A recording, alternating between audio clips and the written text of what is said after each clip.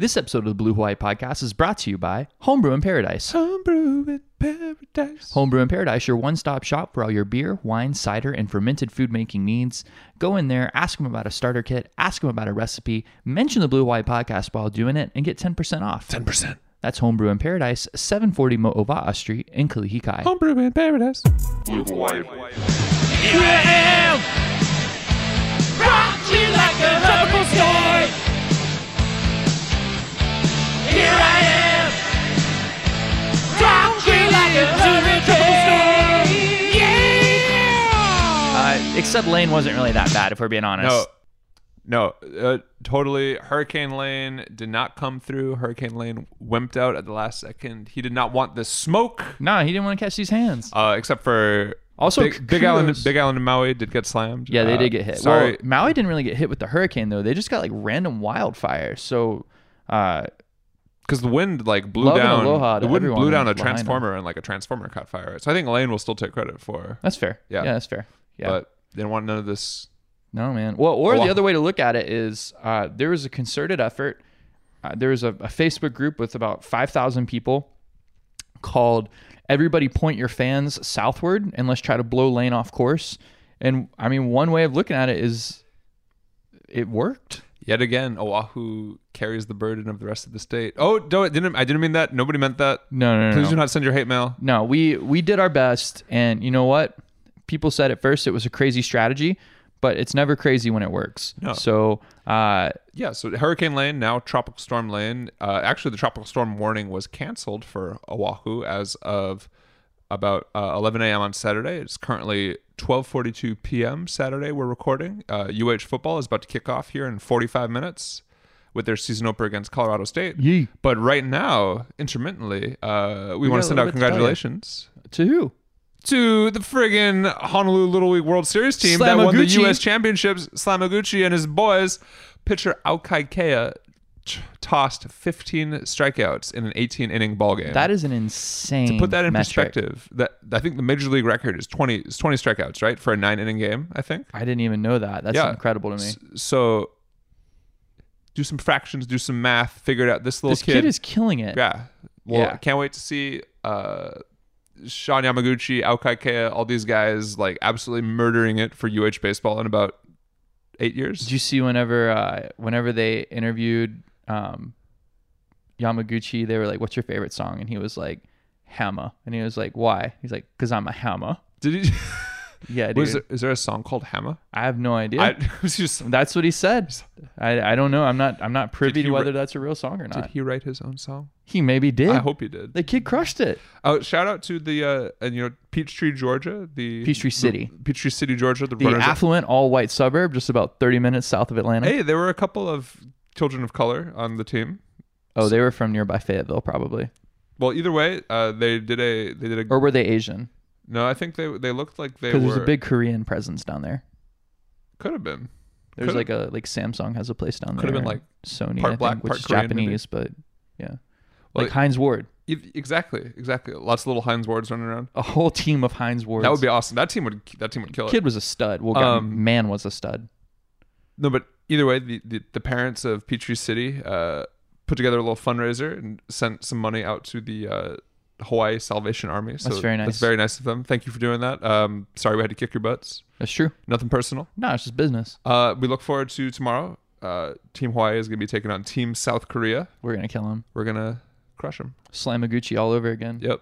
Also, and then seriously, to all of our friends and family on the Big Island, hope you guys are doing okay. I think I read that Hurricane Lane dropped like 30 inches of rain in parts of Hilo in like a 24-hour period. And that, what was the waterfall? Is it Rainbow Falls? Yeah. It was all blown up. Yeah, dude. It's normally 900 cubic feet per second. And then it was 100,000 cubic feet per second. It seems like a lot. Oh, indeed it is. Yeah, it's they're having a really tough time over there. There's still lots of flooding. Downtown Hilo is like half underwater. But in true Big Island and true Hawaii fashion, everybody's pulling together. Everybody's, working hard to get themselves out of this, and we're gonna be okay. So it could have been a lot worse. Thank goodness it wasn't. Category 4 hurricane here would have decimated Oahu. So we're very, very grateful that it just passed a tropical storm. I just decided to fart out and become a little bit of wind and rain. Speaking about farting out, Yes. I do want to bring to everybody's attention that the reality of Hurricane Lane passing south of us means that Josh will likely no longer be a Russian TV star. Only the good die young. Yeah, so you got the call back. I did. I received a follow-up message from another one of the producers, and they asked, thank you so much for agreeing to appear via Skype earlier. Once the hurricane arrives, would you be willing to take more video of, you with the downpour in the background and your supply, your setup, your situation at home? And I said, yeah, absolutely. And we had it all planned out. Ryan was going to film. I was going to demonstrate. We were going to be #Russia famous. Unfortunately, it just never happened. We were going to be there. I mean, fortunately, yeah. but unfortunately. Yeah. So, or it may have been all an elaborate sting operation to Fish your credit cards. fish my credit cards and or hack Hawaii's next election. So That's true. we'll never know, I guess. That's true. I'm going to lament the loss of your career. Yeah. But I know that you've got bigger things ahead of you. Like friend of the show, Josh Falk, is going to help us become #Japan famous. That's going to require a whole different level of strategy and skill that Yeah. I don't know that we have it, but I know that we have the resolve to try to obtain it. If the Japanese Ministry of Defense has their own television channel like the Russian Ministry of Defense does, I'd much rather be on that one. seems a little less likely to end up in the national news for Well, something no. terrible. I also feel like there'd be a game show component of that somehow. Like you'd have to eat something crazy or do some physically torturous task. But then if you did it, you get to read the news. Is there any room on Terrace House for a white guy from America who doesn't speak any Japanese? I don't know what Terrace House is. Sorry, Gaijin. I'm as gaijin as it You have gets. dis- Also, you have disgraced your ancestors yet again. unfortunate continued fallout from Hurricane Lane. Ta-Nehisi Coates, who you may have heard talk about in episode 29 with Dr. Akemi Glenn, his talk was rescheduled. Yes, it was canceled postponed. for this weekend, rescheduled for September 4th at the September Honolulu 4th. Museum of Art. Yep. They announced it was postponed, and then the hurricane didn't even show up. I think the system is continuing to try to keep us down. That's very rude. But yeah, you know what? Better late than never. We still got our tickets. We'll still be there. We're still looking forward to hearing from Dr. Glenn and the man himself. And in the meantime, I don't know if this will hold you over, but if you want to talk about the intersection of politics and religion in America and potentially race as well, have we got an episode for you?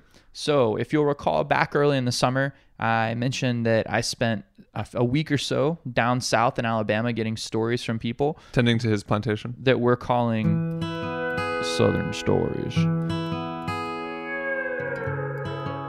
Yeah, so down south for a week and collecting stories of people, wanting to give you guys a perspective on the millennial experience outside of just Hawaii.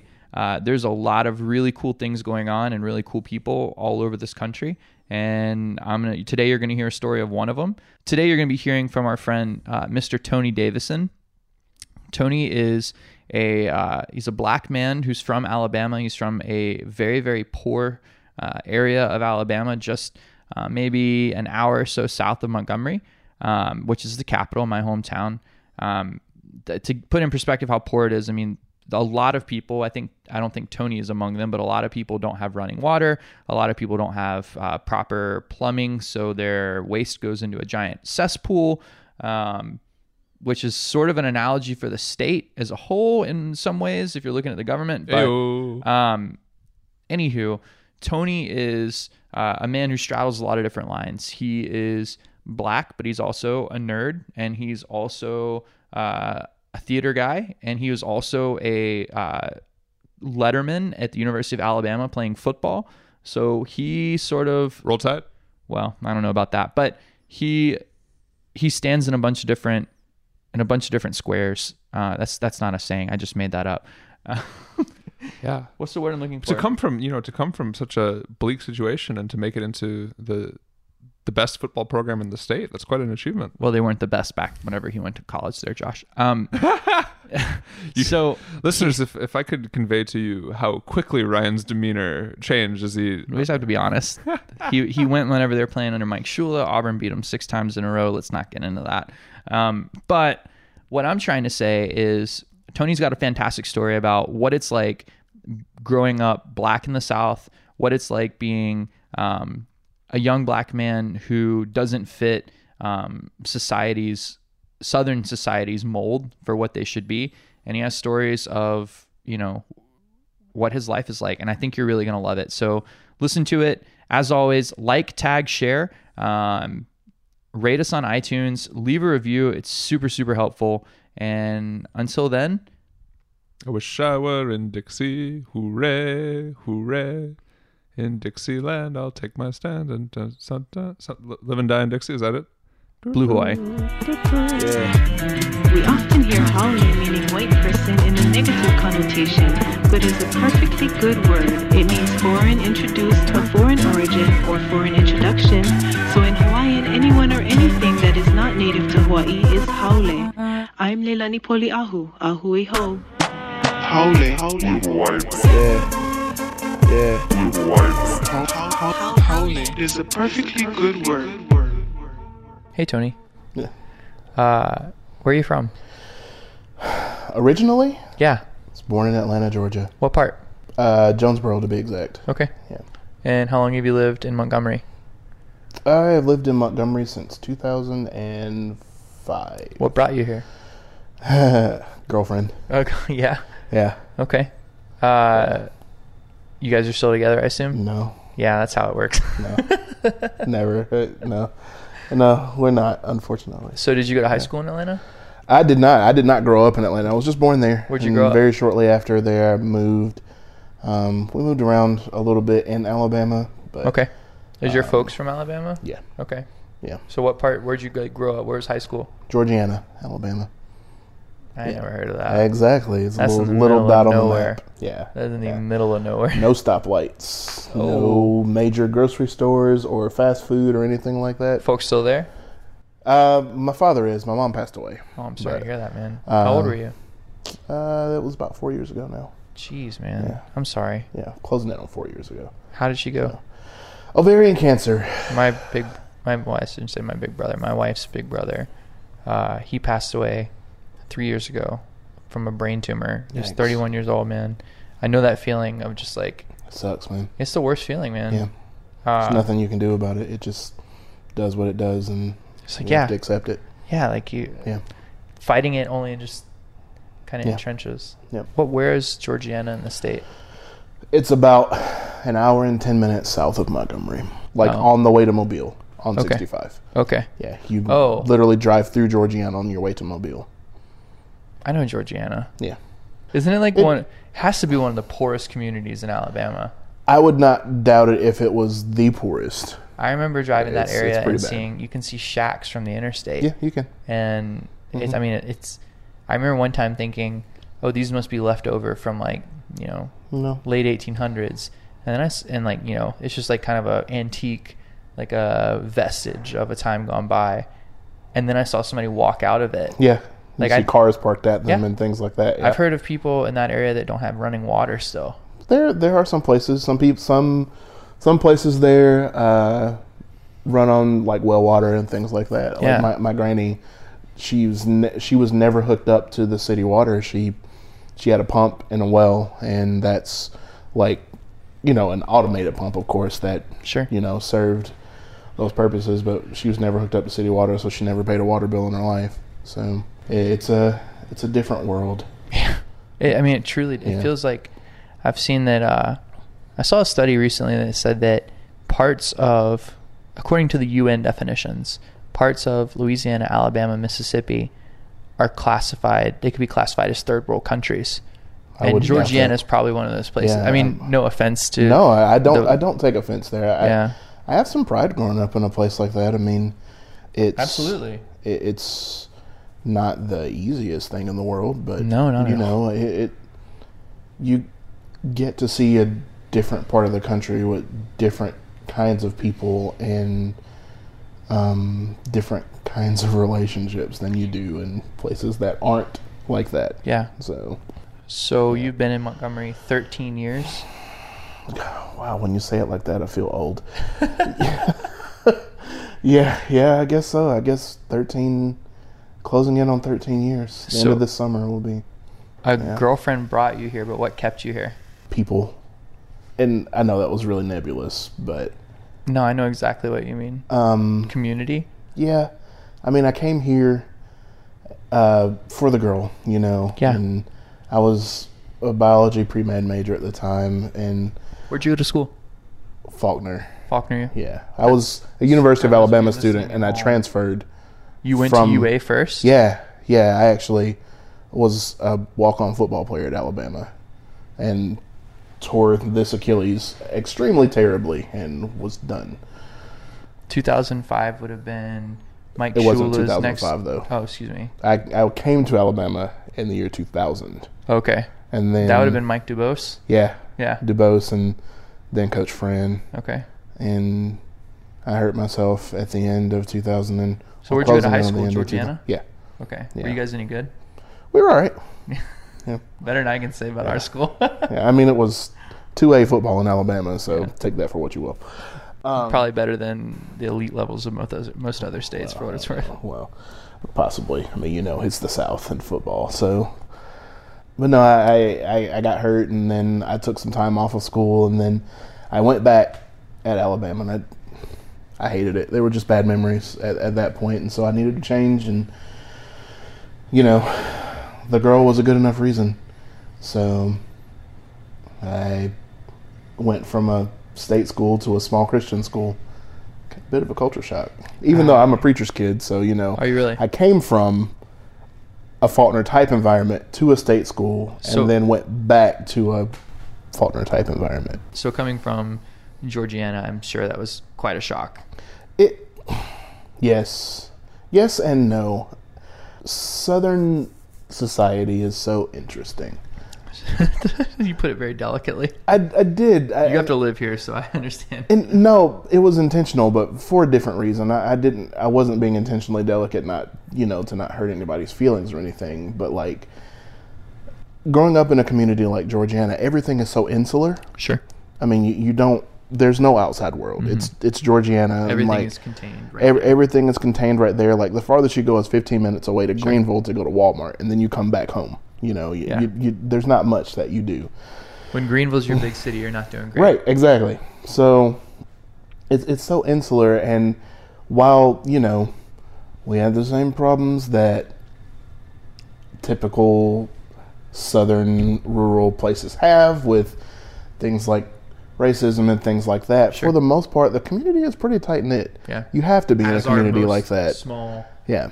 communities that still somehow struggle with racism. Yeah, well, that's because the racism is more casual. Yeah. It's not overt, like, I hate you racism. It's more of, like, the privileged version of racism. I think now's a good time in the interview to note that Tony is a man of color. He is a handsome 6'3", yeah, large black man. Yeah. With a striking high top fade, yes, and an infectious laugh and a beautiful smile. So that said, let's talk about. Yeah, I would love to talk a little bit more about that. You're saying that the racism is more privileged racism. I think the term I've been hearing a lot for, as I would understand that, is systemic racism. In a lot of ways, yeah. I mean, I was a smart kid growing up. I was the smartest kid in my class. Sure. That's quite obvious to me, having known you for a relatively small amount of time. Yeah. And, you know, I started, believe it or not, I actually started going to schools in Greenville because my parents finagled it that way because schools in Greenville were better. But eventually they told us, no, we couldn't do that anymore, so I had to switch to Georgiana schools. But you know, being a black kid and the smartest kid in the class was not a very popular thing. A little bit of a target? Yeah. There were a lot of parents who were not happy about that. Experienced some, you know, things here and there that were looking back on it now that I'm an adult and understand what was happening, because as a kid, these things happen and your parents deal with them, and you don't really understand what's going on. And being that my parents were the type of people who raised me that in such a way that they didn't want color to be an issue for me. Sure. So, they didn't want me to use color to determine the friends I have, or the people I fell in love with, or the people I associated with, or the people I did business with, or anything like that. And so when things like that happened, I think my parents went out of their way to kind of shield me from that, while at the same time trying to educate me. It was a delicate balance. Your parents sound like phenomenal people. They really were great people. And I mean, just like all families, we had our ups and downs. Sure. But they were really great people, educated people. And, that was their main emphasis for me. They wanted me to excel in the educational realm so that I could, advance my position in society, I guess, Were they, your dad was a Church of Christ preacher? Yeah. Okay. It's interesting growing up as the smart black kid. Like, you'd think, okay, yeah, you get some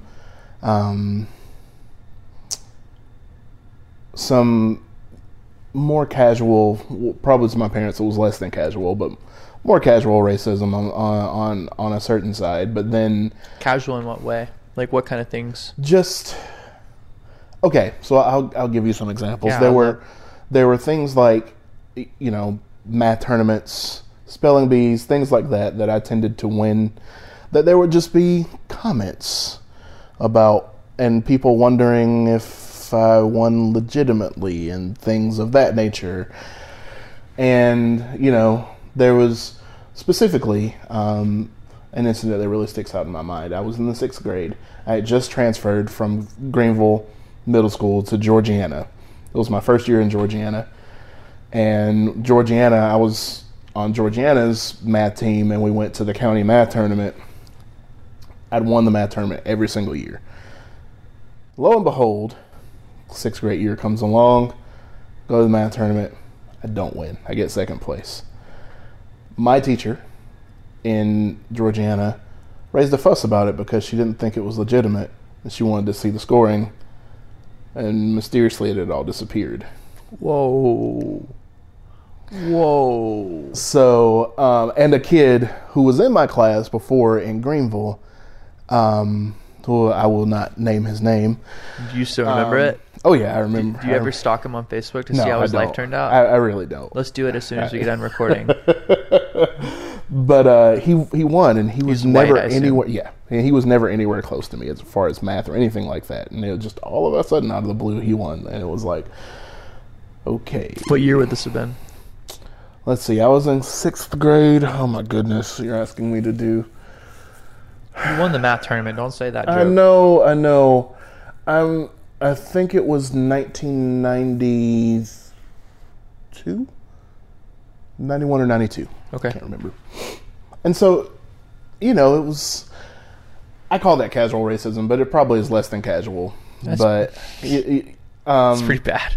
It maybe saying it didn't seem as overt to me as some things have. Well, because they seemed didn't call you these the days. N-word or something Exactly, like that. exactly. They didn't like burn an effigy of a Yes, black man. It exactly. It wasn't was relatively innocuous compared to threats against your life. Yeah. Is how I understand you saying that. Yes, exactly. That's what I'm saying. That's what I'm trying to say. Growing up, and then you come to my senior year of high school, and I am winning all of these academic awards, and I make a 34 on my ACT and all of that stuff. And like the year before me, the valedictorian of their class at my high school was a white guy, and he was an okay student. He had like a 3.8 GPA, and like he got a small scholarship to Troy University. Sure. And like then Troy State. Yeah, then Troy State University, and they like publicized everything, made a big deal out of it. Then I come along, and not trying to like toot my own horn or anything, but like I had done a lot more. Silence. Just like, let's get this kid out of here. We're ready to tell white stories again. Right. So it was a lot of things like that, but at the same time, on the other hand, my experience was interesting because I experienced it from my own side too, from my own color. Sure. Because being the smart kid and not only having black friends, I was trying to be white. I've heard that a lot from black friends, that when they are smart, or when they are when they don't speak with a certain accent. Exactly, I speak properly. Yeah, so, or when they don't adhere to certain like cultural norms, they get it from both ends. They get told they're not black enough for the black people, and they're not white enough for the white people. You're not the first person I've had tell me that, actually. Yeah, I actually read a really amazing article about that today on Facebook that like spoke to my entire experience as a black person, and kind of how you feel caught between worlds in a way, because as a kid you're like, it's exactly that. You're not black enough for the black people, and you're too black for a lot of the white people. Yeah. So it was an interesting experience growing up, and to people's credit, people get older, when you get to college, like things like that go away. Yeah. And like, people realize that being smart is kind of an asset, know, and so I think the real story here is that kids are assholes. Yes. No disagreement from me there. Yeah. Yeah. All right. So you go to Faulkner, which I, from personal knowledge, know is 99.999999999% white. Yeah. Yeah. Yeah. What was that experience like? Well, I've had 3 different Faulkner lives. Okay.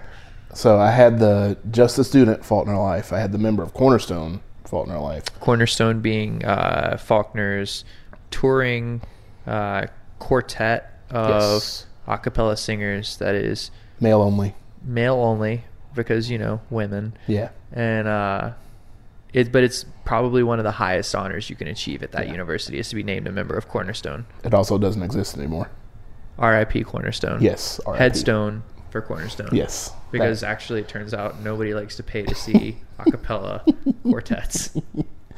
Yeah, so I did that, and then I had the theater life at Faulkner. So I've had 3 very distinct. Not just 3 Faulkner distinct lives, but 3 distinct worlds. Yes. Because as I understand Faulkner's student life, the student life is more of a basic evangelical, and I use that as a political term, evangelical existence. And the Cornerstone life is more of an overtly religious existence. Yes. And then the theater life, appearance wise at least. Appearances, yeah. Well, it's religion. Appearances are everything.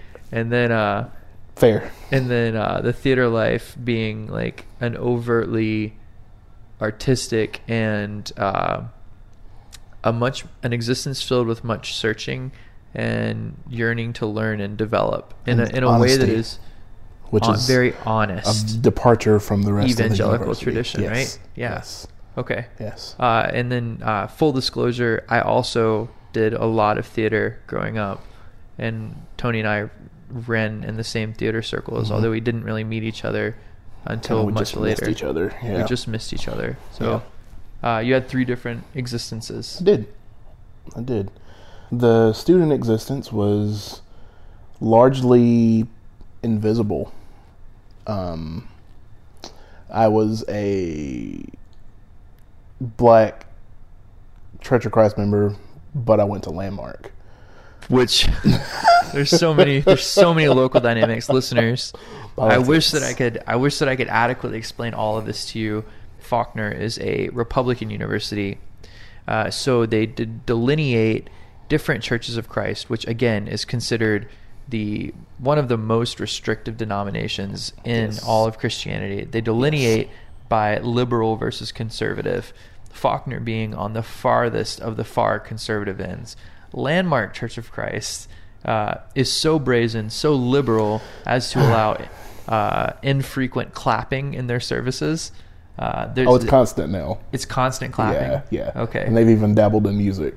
They've even played an instrument or two, which is true apostasy to real conservatives.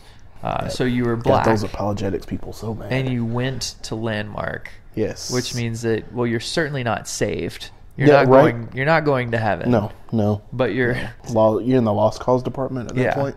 Yeah. This is somewhat self-indulgent, but it's so mind-bendingly ridiculous that a person could ever think that. I agree. That you could say you're doing some of the most restrictive religious practices in existence for this tradition, and that because you don't do this one thing, these things, you are not conservative enough to warrant salvation, which was legalism, man. Yeah. Anywho, okay. Yeah. So then, remarkably, even though I was black and, a Landmark member, I managed to make it into Cornerstone, which I do have to give a couple of buddies a lot of credit for that, because they, spoke up for me and recommended me, and so I think that helped me a lot get in. I'm not sure if I would have otherwise.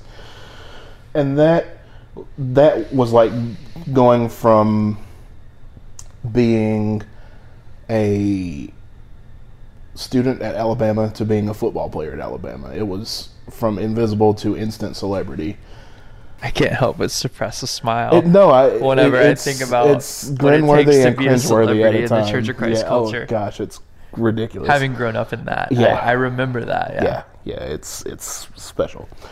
But I can't say it wasn't fun. Neither can I. You're a part of a brotherhood, and in an intensely tight-knit community. Yeah. So, what does life look like for you? Post, maybe even but post 2016 election of Donald Trump in Alabama, have things changed? Man, well, it's interesting because the world has changed. I would agree in a lot of ways, and I think that the 2016 election and the aftermath made a lot of undercover racists be really comfortable coming out of the woodworks. I agree with you. But at the same time, because we are in 2016, or we post 2016, like, people aren't afraid to speak up anymore, or people are less afraid to speak up. And I've noticed that as well, especially in Alabama. Yeah, and it's really interesting. It comes from an interesting perspective for me because in 2015 I graduated from grad school. What was your degree in? Master of Fine Arts and emphasis in performing arts. And my master's thesis was I self-produced and acted in a play written by a playwright called Katori Hall called The Mountaintop. Mm-hmm. And it was kind of a different perspective on the last day of Martin Luther King's life. Mm-hmm. And so, doing something like that, you have to do a lot of research and really diving into a character. And so I dived so deep into civil rights era, happenings goings on, things that were happening in that era. And then to come from that and come from, having my head full of knowing all of these things and, learning about, what was going on in Martin Luther King's life toward the end, like stuff with the FBI and all of that stuff. And then coming from that back home, then the 2016 election happens. Wait, you said back home. Did you get your MFA not at Faulkner? Yeah, Faulkner didn't offer an MFA. Where did you I went get to your Savannah College of Art and Design for that. So you were at SCAD? Yeah, I was at SCAD. Were you in residence at SCAD? For how long? I moved to Savannah for 2 years. Oh wow. Okay, so you were at SCAD for 2 years doing this show, or working on this degree, and then not writing, I guess, but performing the show eventually. Okay, so you came back home, and like I said, the election happened, and just seeing all of the incidents that have been caught on camera, and not just the police stuff. Yeah. Because at this point, I almost feel like that's low-hanging fruit.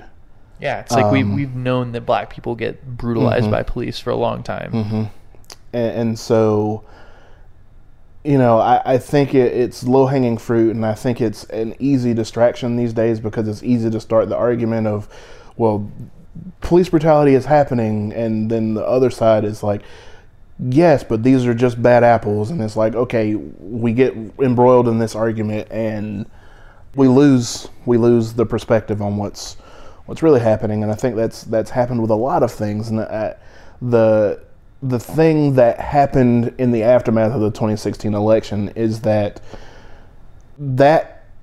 person that's in the White House now is good at picking up a sign and holding it up and waving it in front of people to distract them from what's really going on over here.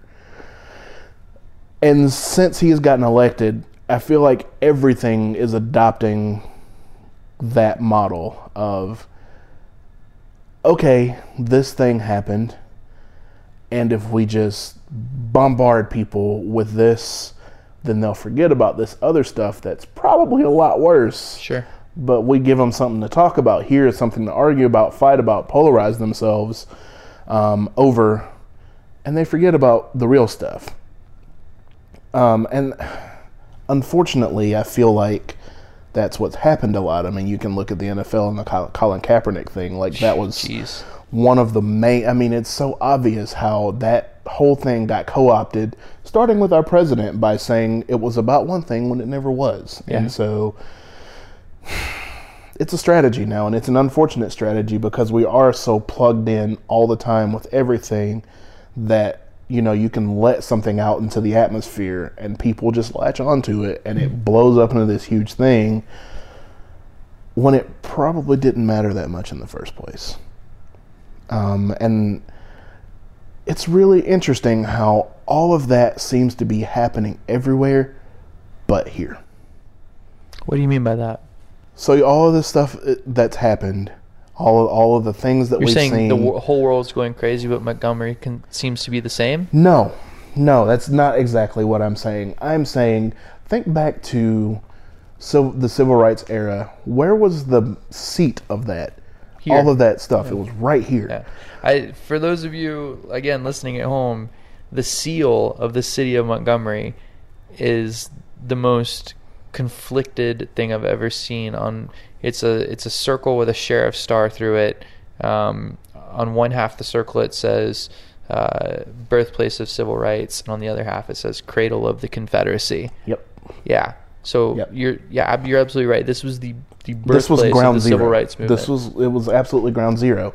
But think about all the videos, the police videos, and other videos that you've seen, and all the controversies that have anything to do with race that you've seen. How many have involved Alabama? I mean, almost none. Exactly. Why is that, do you think? Well, I think there isn't one specific answer for that. I think a little bit of it is because that era was such a black eye that it was either people here learned to live with each other, learned to get along with each other a little bit, or something really, really bad was going to happen. I think a little bit of it is because they cut the head off of the snake with the assassination of Martin Luther King. Like, without a leader, the movement died, and everything, withered. Not necessarily. Well, then they turned Jesse Jackson, Al Sharpton, anybody who was a contemporary of his into a dog whistle demon. Yeah, where I mean, they did a little bit of that to themselves. But, so I mean, to an extent, but it's. I think, if you're going to err on the side of fighting for a cause, it's probably always better to fight for equality. Agreed. Agreed. That's my opinion. I'm not going to tell you how to feel. No, but I don't disagree with that. Jesse Jackson's a 4-letter word here. It is. Yeah. A little bit, and I understand the motivation, but sometimes the things that people like Jesse and Al were trying to do is better done by starting off the camera. And the fact that whenever something big happened, they were always beelining for it, I think hurt them in a way, because it gave the people that wanted to discredit them some fodder. Gave them some ammo. Yes. And then, you know, with these days, with the advent of outing any negative thing you've ever done in your past, yes, that completely finished. Can't wait both till that of them. happens to our podcast. Right. Like, I mean, oh my gosh, nothing is safe. Just what a joy it's going to be whenever people start drudging up all my sins from the past. Right. You know, we live in a culture where you made mistakes in your past. You don't get to grow from them. People are ready to burn you down. Yes, you get to be burned at the stake for things that you may have grown as a person from. So too bad, so sad. You did them. You got to pay for them now, in the court of public opinion, at least. So back to it. What you're saying is, you think they cut the head off the snake and the movement withered. I see it a different way, which I haven't seen it this way my entire life. Mm-hmm.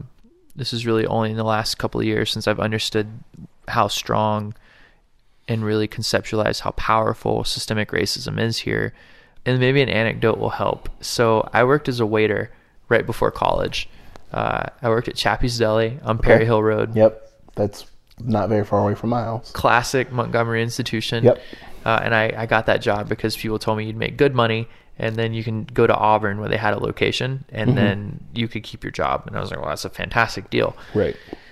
So I remember there was this girl she was black, and she was a waitress, and she was going to ASU. She was from Atlanta, and she was commenting on how segregated the city still is, and how, and we've talked about this in other episodes of the show, how black people and white people typically don't live the same life. They don't eat at the same restaurants. They don't shop at the same stores. They don't go to the same parks. They don't watch the same movies. I mean, you're in the same, I mean, it's like you're in the same city, but there's like a veil between you, and you almost don't ever interact with each other outside of, you know, maybe I'll let you turn left at a red light or something or at a green light before I go. Right. And so her commenting on this and how different it was from Atlanta, where she was from, and black people were much more empowered because they're still very poor here in Montgomery. Yes. On the whole. She said, I got here to college and I was like, y'all know y'all free, right?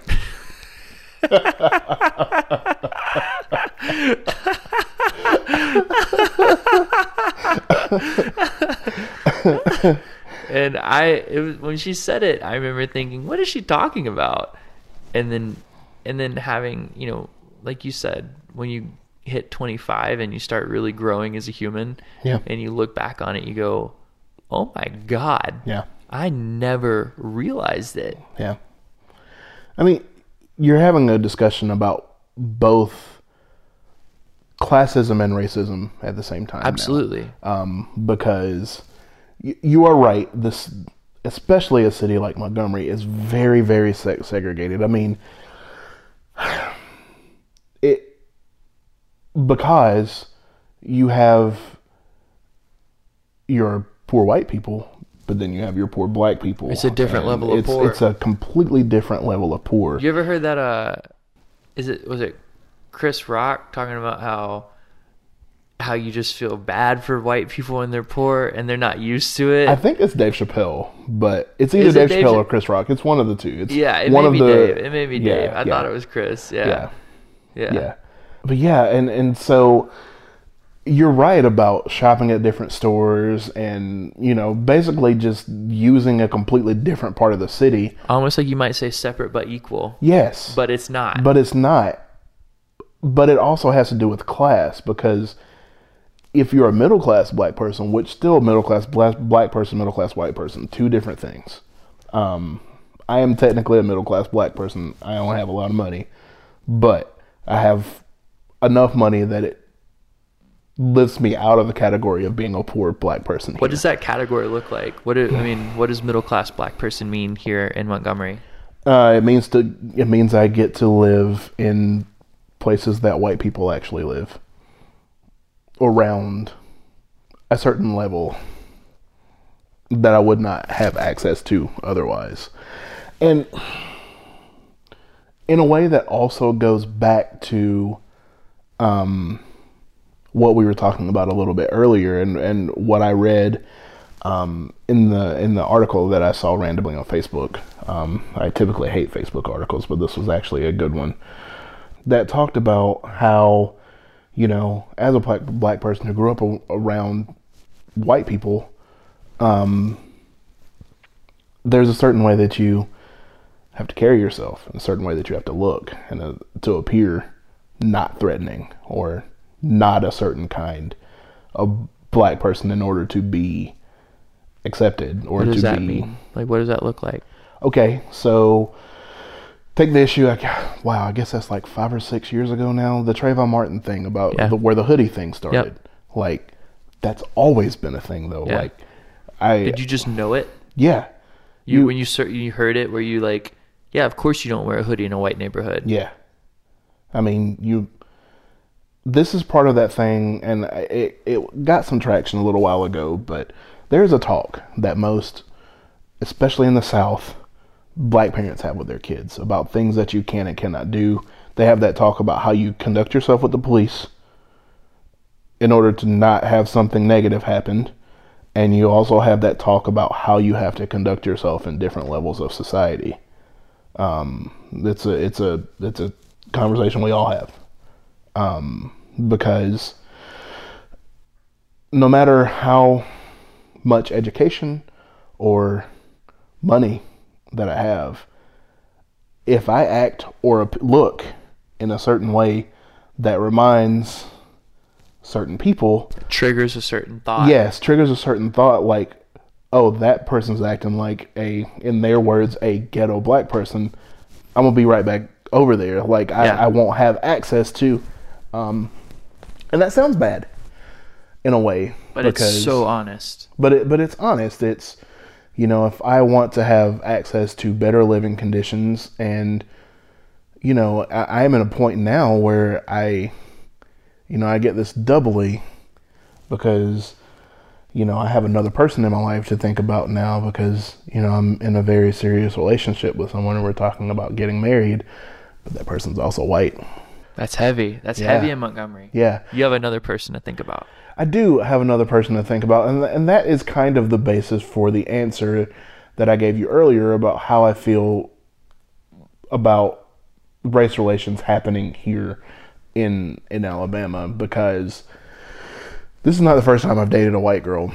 I've dated all kinds of races of people over my lifetime. You're a very charming man. But like 15 years ago, you know, 15, 17, 18 years ago, if I'm walking around with my girlfriend, there's a certain type of way we're getting treated here that doesn't exist anymore.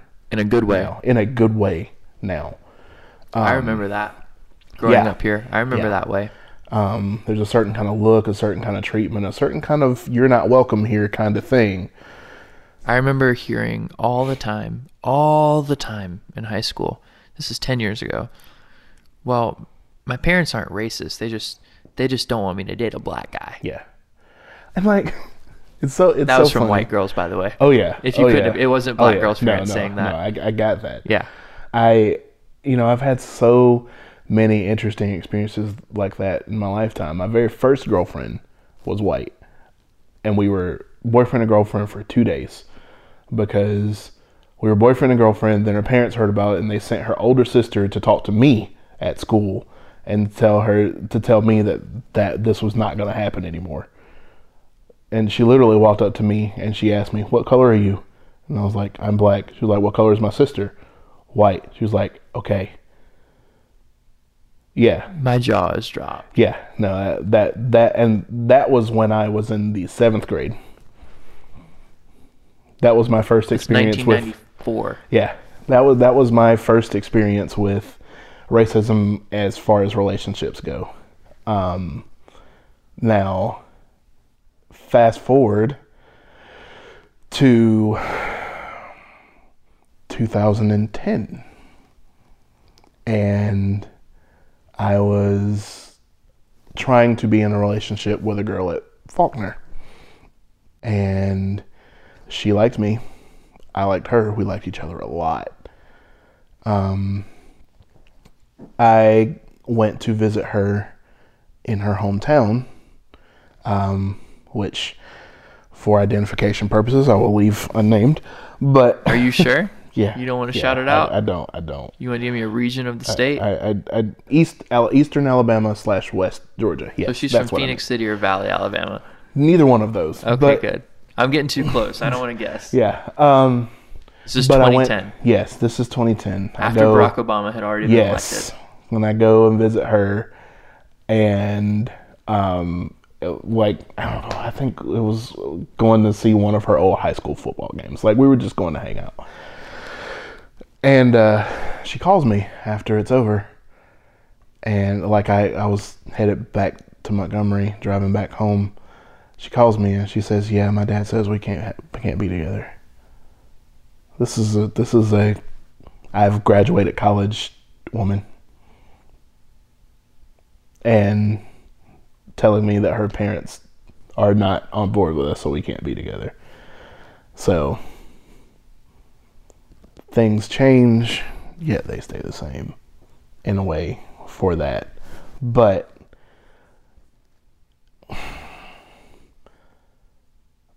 in that way, like, racism is so internal now. Yeah, absolutely. Like, it's not external. It's not okay to internal just anymore. say, like, I hate N-words. Yeah. It's, yeah.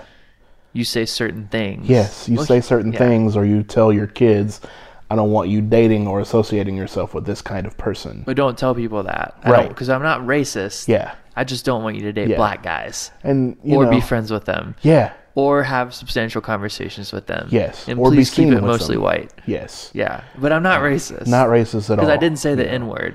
Yeah. At least I didn't say it right now. Yeah. I didn't say I hate N-words. I just said it to you a couple of times.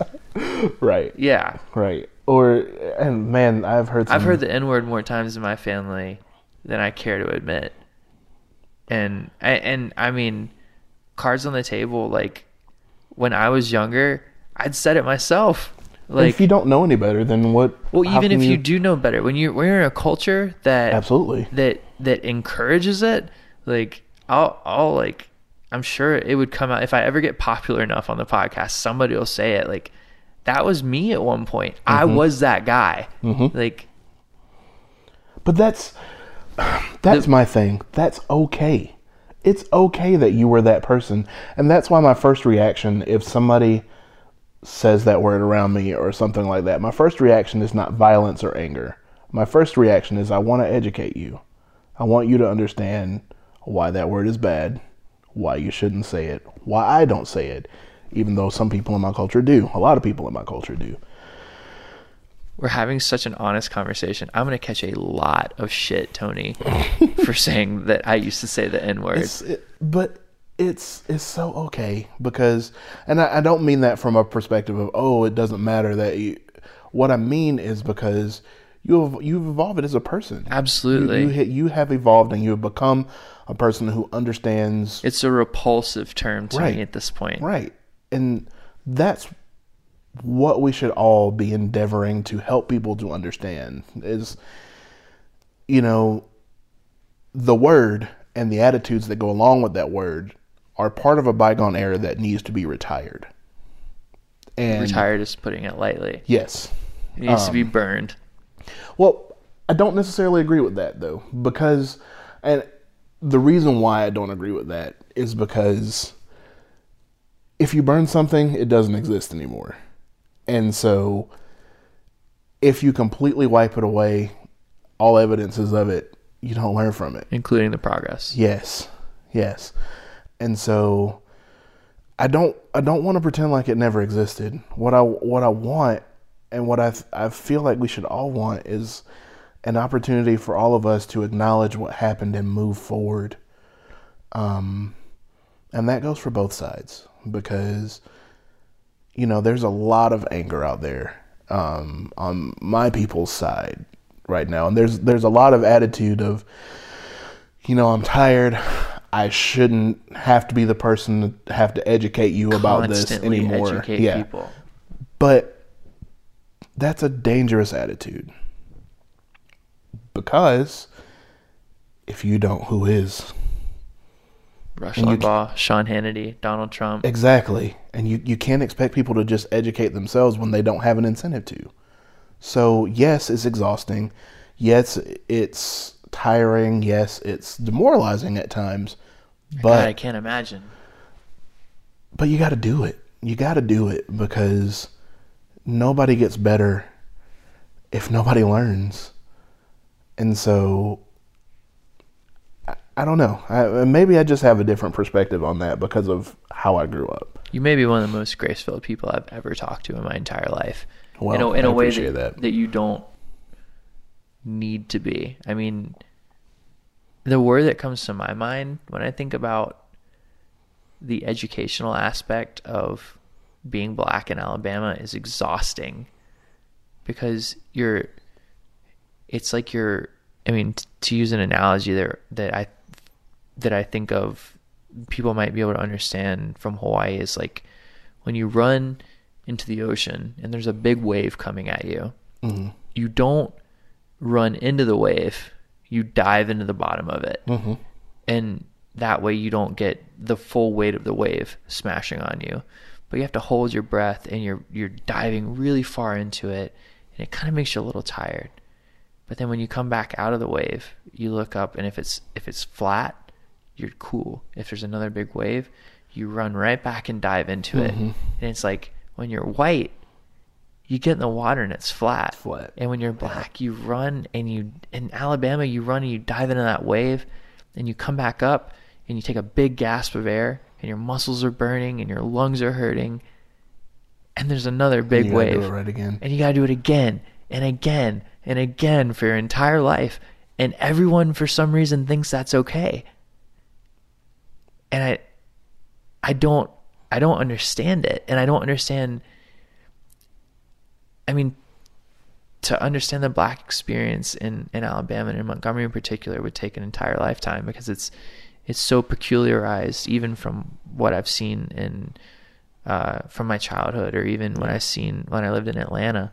It's so different. Unique. It's so Very, different very here. unique. And I don't understand how people don't comprehend the amount of grace and strength and poise that it takes to be that educator.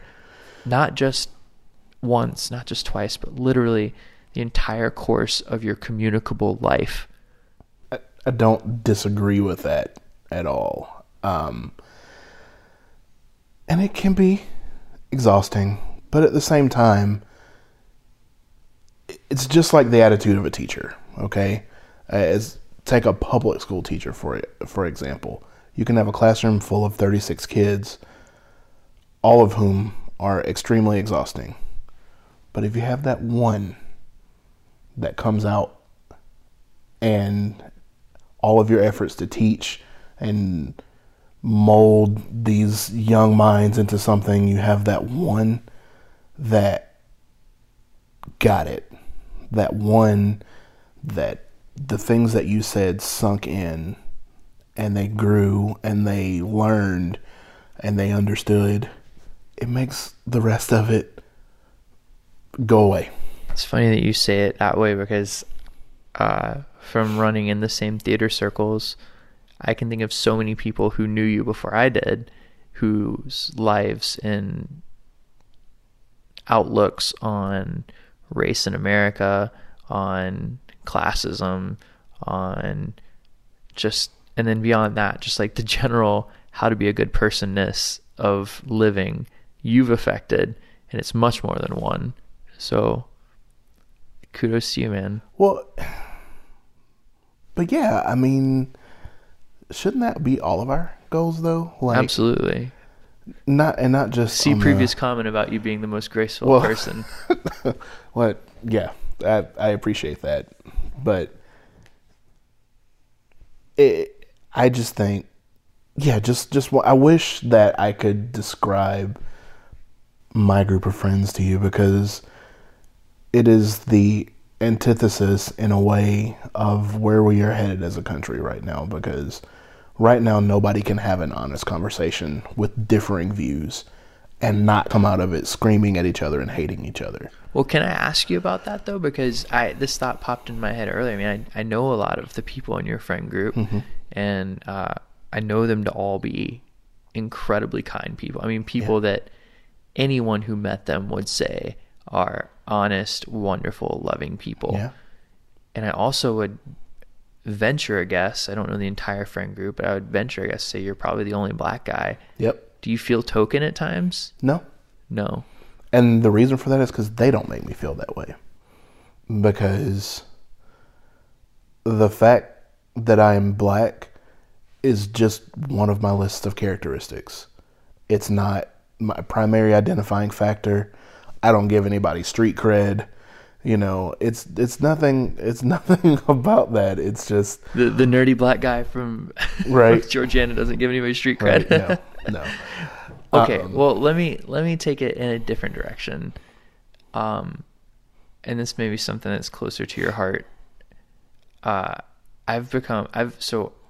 In the last, and this is not just me, this is my friend group, the people that I knew that sort of came out of that same tradition as me, this like very conservative Republican evangelical. I mean, if you'd have met me 8 years ago, 10 years ago, I was terrified that Barack Obama would be elected. Right. And now I'm like, he's probably a top 10 president easily.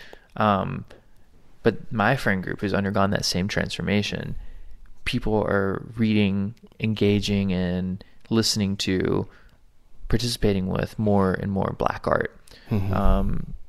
There's an incredible and robust and powerful movement toward Afrofuturism right now going on. And I think you've seen that most notably in the past several years with the Black Panther, things like that, things that are allegorical for other things that are going on and for other values that are so deep that people haven't really been able to talk about, but when you see them displayed, you understand that's me, that's what I'm going through.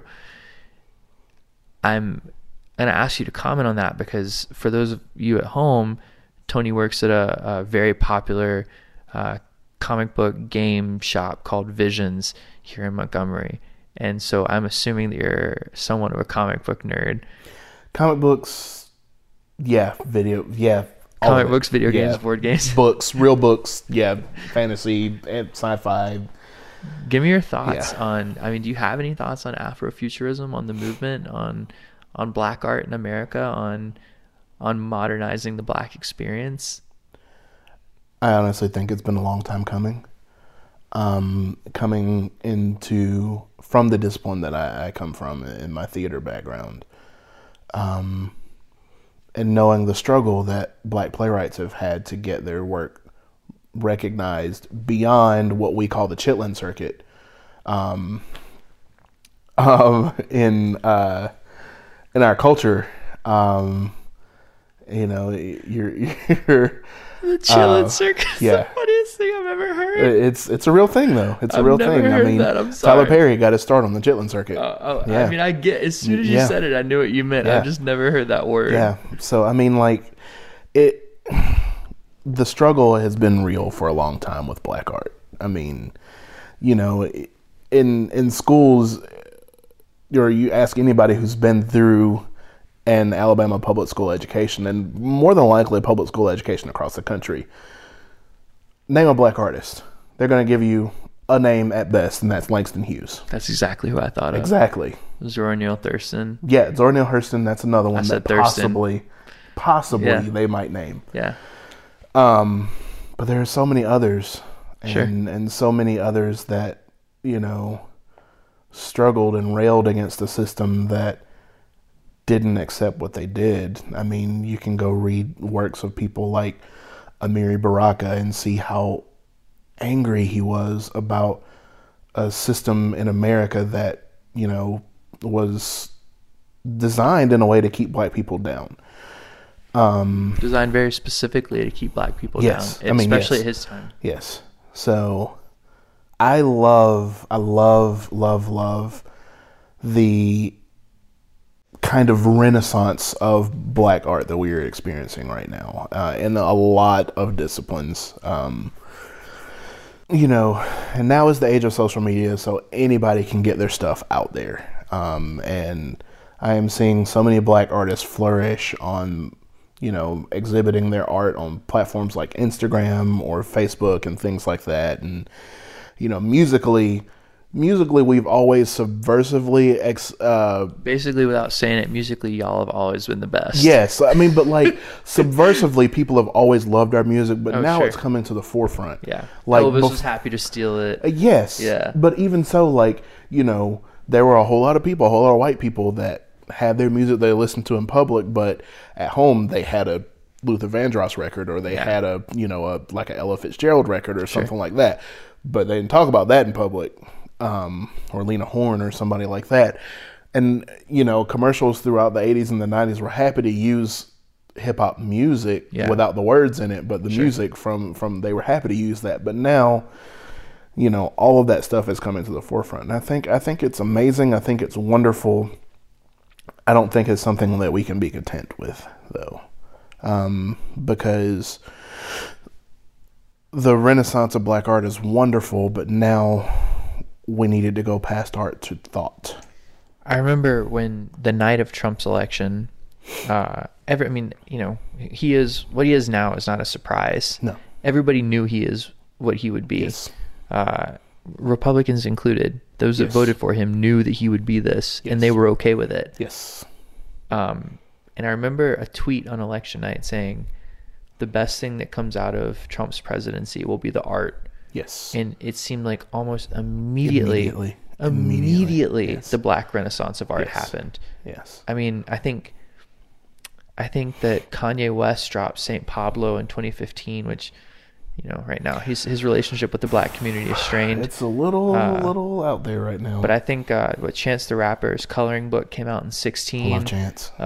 Lil Yachty, Kyle, Migos, I guess Fetty Wap was earlier than that, but he's only continued. I mean, all of their acts have only continued to grow. Mm-hmm. I guess the Black Renaissance maybe started under Obama in a little bit less tumultuous times, but I mean, guys like Ta-Nehisi Coates who have now just exploded onto the scene. Yeah. I mean, you can't go without mentioning somebody like Kendrick Lamar, oh my J. God. Cole. I mean, these guys. And if you want to take it to, I mean, if you want to do the Christian thing, you've got guys like Propaganda, you've got guys like Sho Baraka, you've got guys like black theological thinkers like Adam Thomason. It's amazing what's going on right now. It is. And Lecrae to another extent. I really, he's a discussion for another day, but I really like him. I do too. And he has some interesting ideas about a lot of things. I think evolving into black thought is a great thing. I watched the show for the first time yesterday, and the Smiths have a very interesting relationship with the black community, as in Will Smith and Jada Pinkett Smith. They have a very interesting relationship with the black community. They're a little bit polarizing, sure, but I think a lot of that comes from the fact that it's like that intelligent black person successful thing too. So I've heard a lot of crap against them because they're both light skinned too. Yeah, also that. But Jada started a show. It's called Red Table Talk. Mm-hmm. It's only on Facebook Watch or whatever. But I watched an episode today. It was yesterday. I'm sorry. It was she and it was Gabrielle Union. I saw that episode. It was amazing. It was two mature, wonderful black women getting together and mending a relationship for everybody to see. And I just thought that was like the most valuable thing that I had seen in a while, because too much, I think, that we are so intent on breaking relationships down, and we're so intent on, you're on that side, I'm on this side. And there is just a lack of an ability to have a differing opinion from somebody and to actually just have a conversation where it's not hostile. Like, we can disagree on things and still be human beings to each other. And so many people seem to have forgotten how to do that these days. Like, you know, you're a Republican, I'm a Democrat. We have to hate each other. It's like you root for Alabama and I root for Auburn. We have to hate each other. Like, stop it. Stop.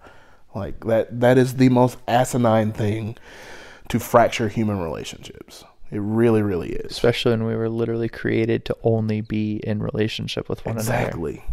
Exactly. I mean, if you break this down to the science, we are herd animals. Yeah. Like, that... It's how our immunizations work. It's all of that. Like, we are herd animals. We are not built to separate ourselves from each other. Well, last question I'll ask you, because I know it's getting kind of late. At the end of every episode, we do restaurant shout outs. Okay. We do shout outs of all types, but we do restaurant shout outs. And do you have any restaurants? I'll ask you two. Okay. Restaurant number one can just be like, somebody's coming into town and you're like, go here to eat, and tell me what you would get. And if you know the story behind the restaurant and why it's so significant, you can tell me that too. Okay. Restaurant number two is like fancy dinner. Where do you go? Because I've got my two. Okay. What's yours? Man, the one place, if somebody was passing through Montgomery and I would tell them to go, my goodness. Wow, there's a couple of answers to that, but if you want to go like the most iconic representation of Montgomery, I'd probably send them to Chris's Hot Dogs. God dang it, Tony! Don't take my first restaurant. Fine, I will go away from that. You could have it. I'll go. No, a it's different fine. It's fine. I can pick a different one because, you know, there's the other obvious answer, which would be Hamburger King. That's my second restaurant. But I can give you a different one, and I will say Vicky's Lunch Van. Oh, that's a solid choice. Because it was Vicky's Burgers down on Federal Drive for a while, right? Yeah. And then she just closed it into a van. Well, now it's actually a restaurant. It's just still called that. Oh, okay, yeah. It's the split on Federal Drive, where Federal Drive splits into Lower Wetumpka Road. Yes. It's at the split between Federal Drive and Lower Wetumpka Road. Yeah. Yes. Fantastic hamburgers. It's delicious. It's so good, and they're like as big as your face. I mean, it is the greatest hamburger. Well, it's the greatest hamburger other than Chris's Hot Dogs. Where you can get the special burger. Yes. Which is... Oh, my gosh. Yeah, I love it. That's where we ate tonight, was Chris's Hot Dogs. I'm so jealous. Dude, it was so good. And it's like $3.50 for a hamburger. Yeah, it's ridiculous. That is like... Yeah. Just perfect. It feels like their prices haven't changed since like the 40s. It's been around since 1917. Yeah. It's made it through 2 world wars, all of the civil rights era, into modern day, and it still hasn't closed. Still going strong. And it is always busy. Yep. We ate for 3 people tonight for $24. Yep. And we were stuffed. Like, Absolutely almost had to roll me out of there. Yep. Get the special dog, special burger, special cheeseburger. Now my mouth is watering, and it's like 2 a.m. Dude, just thinking about that makes me so hungry. All right, what's your nice restaurant? Man, see, that is a little bit of the hard part. Because when you say nice restaurant, I don't like the stiff, you gotta dress up supers. Sure. It's date night. Where are you taking your lady? Date night, man. If it's date night, I'm taking her somewhere that has good food. So I'm gonna take her to somewhere like El Rey's or. That's a great choice. El Rey Burrito Lounge. Oh my gosh, it's so good. Some of the most. It was. I mean, probably one of the first that I ever heard of, like craft artisan Mexican restaurants in the country. So fantastic. It was open like 25 years ago. Yeah. Like it's been going strong for forever. And it's fantastic. There's literally nothing you can get there that you'll be disappointed in. No, it's amazing. Zero things. But I also love somewhere like Saza. You ever been there? Saza's great. It's great. It's Pizza fantastic. place. Yeah. Pizza place, kind of very Italian in nature, and it's owned by a DiMaggio randomly. Yeah. So, yeah, I really like that. There's a place in Cloverdale called Cork and Cleaver. That's Cork really good. and Cleaver. My mom tried to take me there for lunch the other day, but they'd already closed. Yeah. Yeah. We're not wanting for good restaurants. No, we're not. We eat well down here. If you want to eat, come to Montgomery, Alabama. We eat really well. Yeah. And the scene's getting better as far as like the downtown scene. It's improving slowly but surely. But as it seems like with all things. Yeah. Alabama. Yeah, it's slow, but you know, a lot of people come to Montgomery and they're like, this is the capital city? I thought it was Birmingham. And it's like, no, this is the capital city for more reasons than just metropolitan area. Yeah. But my nice restaurant would be Jubilee Seafood.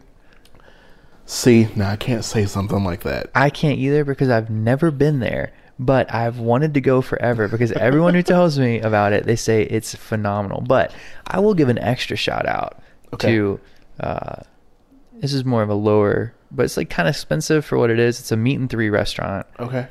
A classic, a Montgomery institution that I never went to until yesterday. Okay. Dirk's Filet and Vine over in Filet Old and Cloverdale. Vine.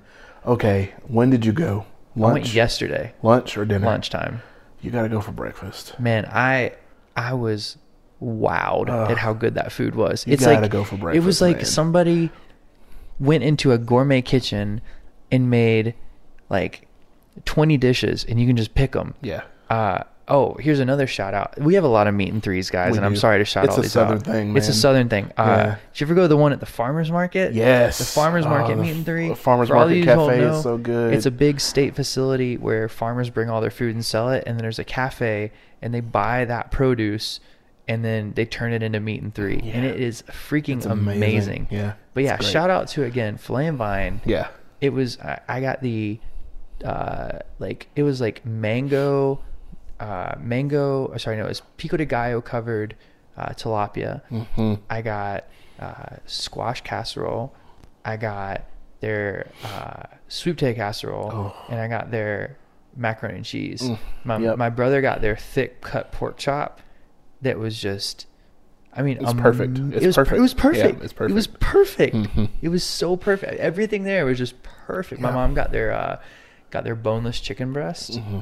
This is the best fried chicken I've ever had, Yep. except Martin's Well, over on Carmichael Now you Road. talk about a Montgomery staple. You Martin's, talk about Martin's. another meat and three. Yeah, you might come out of there with high blood pressure, but Brother, we got more meat and three We really restaurants. do. Peyton's Place. Peyton's. Oh yeah. my gosh, Peyton's They Place. moved to a bigger building now. By the I way, know, over Yeah. Cornerstone Catering Yeah. was right across the street Yep. from your alma mater. I know. Yeah, we got. Oh yeah, we got a lot. We have a lot of those here. Well, Yeah. Tony, I appreciate your time. Is there? Absolutely, I've probably talked more than you wanted me to. But You didn't at all. No, you talked less than I wanted you to. Any final thoughts? Actually, yeah, I do. I saw a really interesting quote that happened very shortly after Mr. Trump got into office. That I thought really accurately explained the world. And it said that, you know, despite what a lot of things that you see in the media, what have you believe, and believe me, I'm not one of those, you know, fake news, all media is fake news people. I'm not that at all. But despite what a lot of the things you see that you're getting bombarded with every day, people in this country are a lot closer than you think. We're not that different. We're not that far apart. And relations between us are better than you think. Because the things that you see all over everywhere will have you think that this country is more polarized than it's ever been, and that it's the worst it's ever been, and that we're, you know, close to Civil War Part 2. And I think that is not as bad as it is. And I think that we all have an ability to make it better. And that's something that I want to do, and I know the people that I love and am close to, I know that that's their passion too. And I think if people like that all around this country would just come together, I think that we could do a lot of good. I really do. As you say in the church, that was Brother Tony. Thank you. Thank you. This has been appreciate fun. your time, It's been brother. a lot of fun. All right, that's the Blue Hawaii Podcast. Blue Hawaii.